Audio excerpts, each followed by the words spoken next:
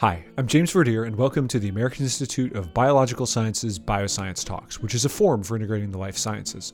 On the second Wednesday of each month, and often in between, we discuss the latest bioscience publications. And as a reminder, if you'd like to read more, point your browser to academic.oup.com/bioscience.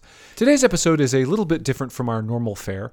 Its purpose is to share with you an audio recording of a viewpoint that's just appeared in Bioscience. The article is entitled A Call to Action, Marshalling Science for Society, and it was written by the past presidents of AIBS, whose help we've enlisted in reading it as well. But before we go to that audio recording, I thought it would be nice to introduce it with a quick chat with AIBS's president, Dr. Charles Fenster, who's director of the Oak Lake Field Station affiliated with South Dakota State University in Brookings, South Dakota.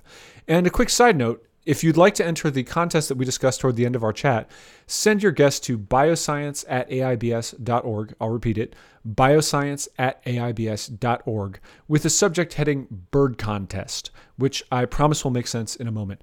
But let's go to that chat. Dr. Fenster, thank you very much for joining me today. Oh, it's my pleasure.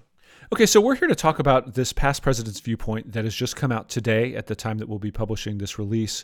And I guess the first question is, how did the idea for this viewpoint come about?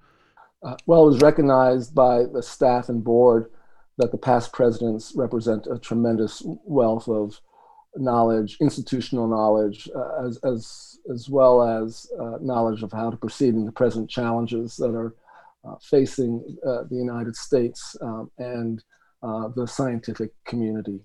How did you go about the first steps of convening this group? What went into that process? Well, it was really quite easy. We contacted the living past presidents, and by and large, all the past presidents were very willing to have their voices heard or participate in a conversation of how to best meet the challenges that we face today. And, I think it's probably worth noting that this effort is not, something that's happened in isolation. This is building on a history of similar work done at AIBS and done, in fact, by many of these past presidents, when they were in the leadership positions at AIBS. Can you tell us a little bit about how this is kind of part of that legacy? This certainly isn't a one-off.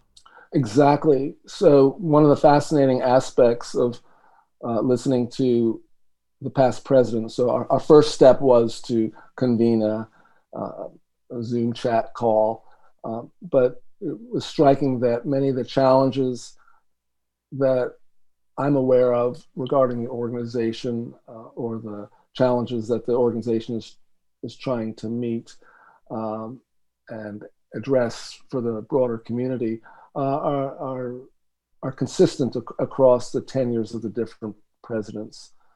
And so whether it's the internal challenges within AIBS of how to better serve our member organizations and societies, but also how AIBS can be a platform for informing policymakers. And so for example, Gene Likens his group played a huge role in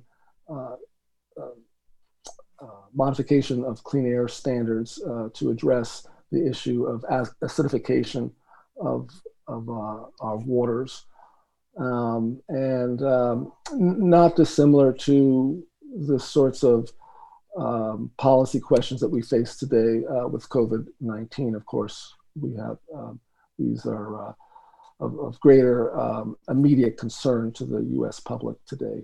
Yeah, and I would recommend that everyone who can go back and listen to the In Their Own Words interview that I did with Gene Likens, or read it in Bioscience. He kind of goes into some of the descriptions of how that policy was originally formed, and I think the lessons still bear repeating today. But let's chat for a moment about the fact that this is not a one-off venture. This is not, a single viewpoint article that we're going to publish and then forget about. We have some next steps planned, so let's talk a little bit about those. Yes, absolutely. The past presidents each have their own individual expertises, whether it has to do with undergraduate education or with addressing, or I should say articulating issues for our member societies and organizations to funding agencies and so forth. And so I would encourage everyone to stay tuned because there is more to come from that group. That'll be on this podcast and also items in bioscience, editorials and viewpoints and the like. So keep an eye out. But before we get into the sharing of the viewpoint itself, we wanted to kick things off on a little bit of a lighter note, which is that if you listen carefully, you may hear in the background a bird. And we are going to offer an award for the first person who is able to correctly identify the species. But Charlie, I will let you describe the contest that we have in mind. Yes, absolutely. So indicative of the times we live in, with children in the background or pets asking for attention, there is a bird screeching in the reading of the viewpoint.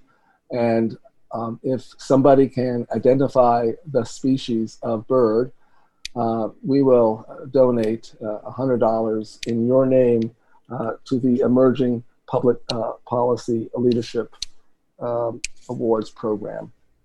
Yep, and that award goes to graduate students who've been identified as those who have particular initiative and leadership in science policy, and that's an important award that AIBS gives out every year. And I'll also include a link to the show notes for those who'd like to learn more about that. But at this point, with no further ado, let's go to the reading of the viewpoint.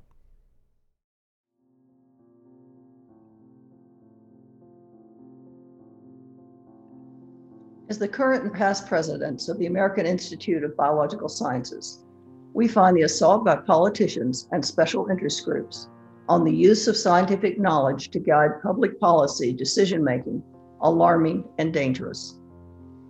The marginalization of scientific information in decision-making has significant negative effects on our public health and safety, our environmental sustainability, and our general well-being. We need not look further than the disruption and deaths that have resulted in many countries, including the United States, from failing to use scientific evidence in making decisions on how to control the COVID-19 pandemic. AIBS has long stood for the use of science to promote informed decision-making based on the best available evidence.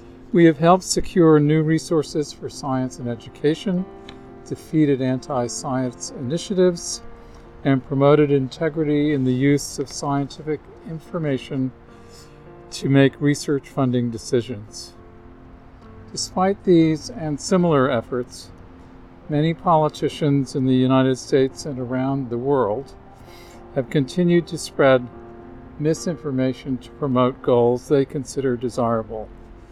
In the face of this problem, we are obligated to repeat that all policy should be based on sound science and its application to dealing with any policy of consequence, including those that address the existential threats to civilization.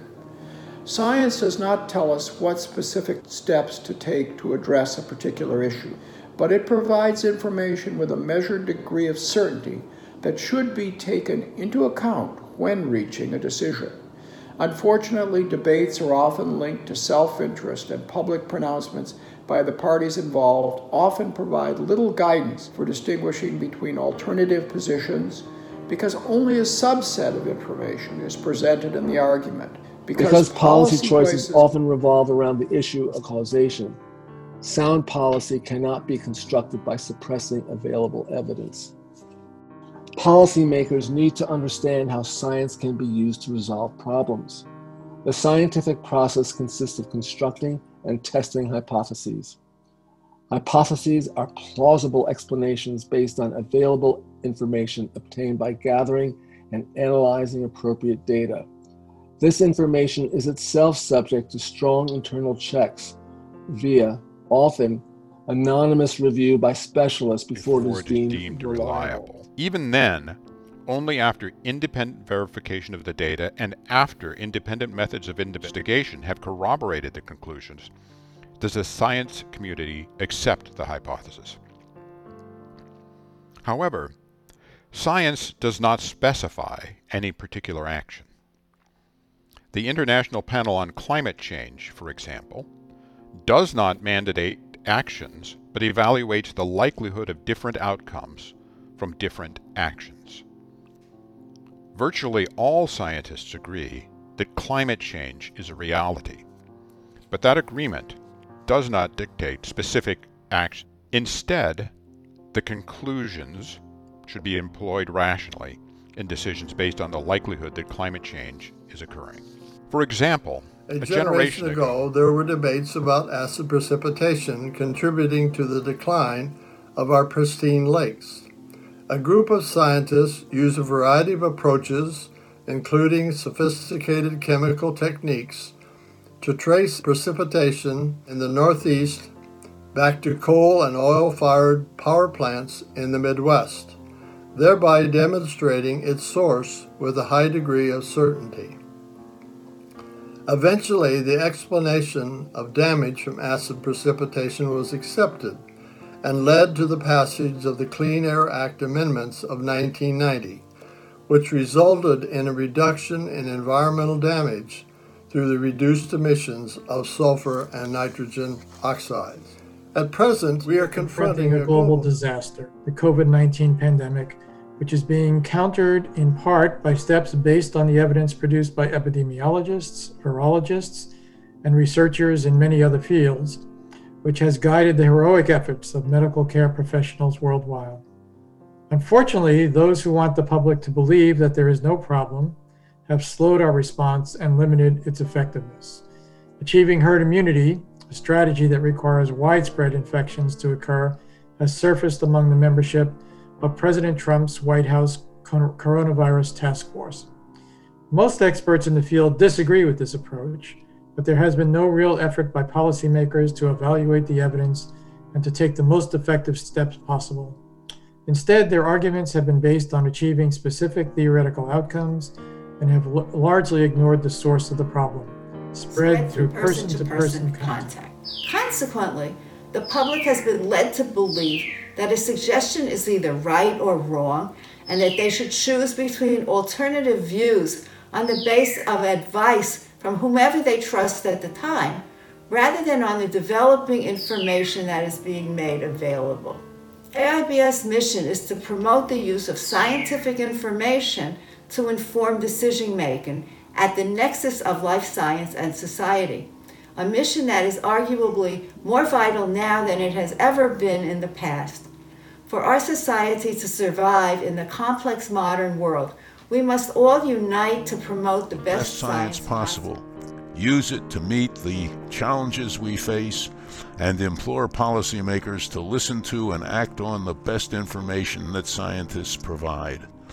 This course of action will enable us to limit the spread of COVID-19, the disastrous disruption of the world's climate, the poisoning of global land and air and water, and the extinction of a major portion of the biodiversity on which we ultimately depend for our survival.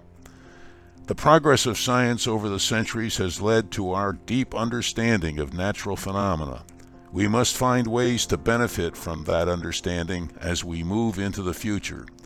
Let us join together to insist on acting logically and rationally in a world so plagued by self-centered and short-term goals and the false information they all too often generate.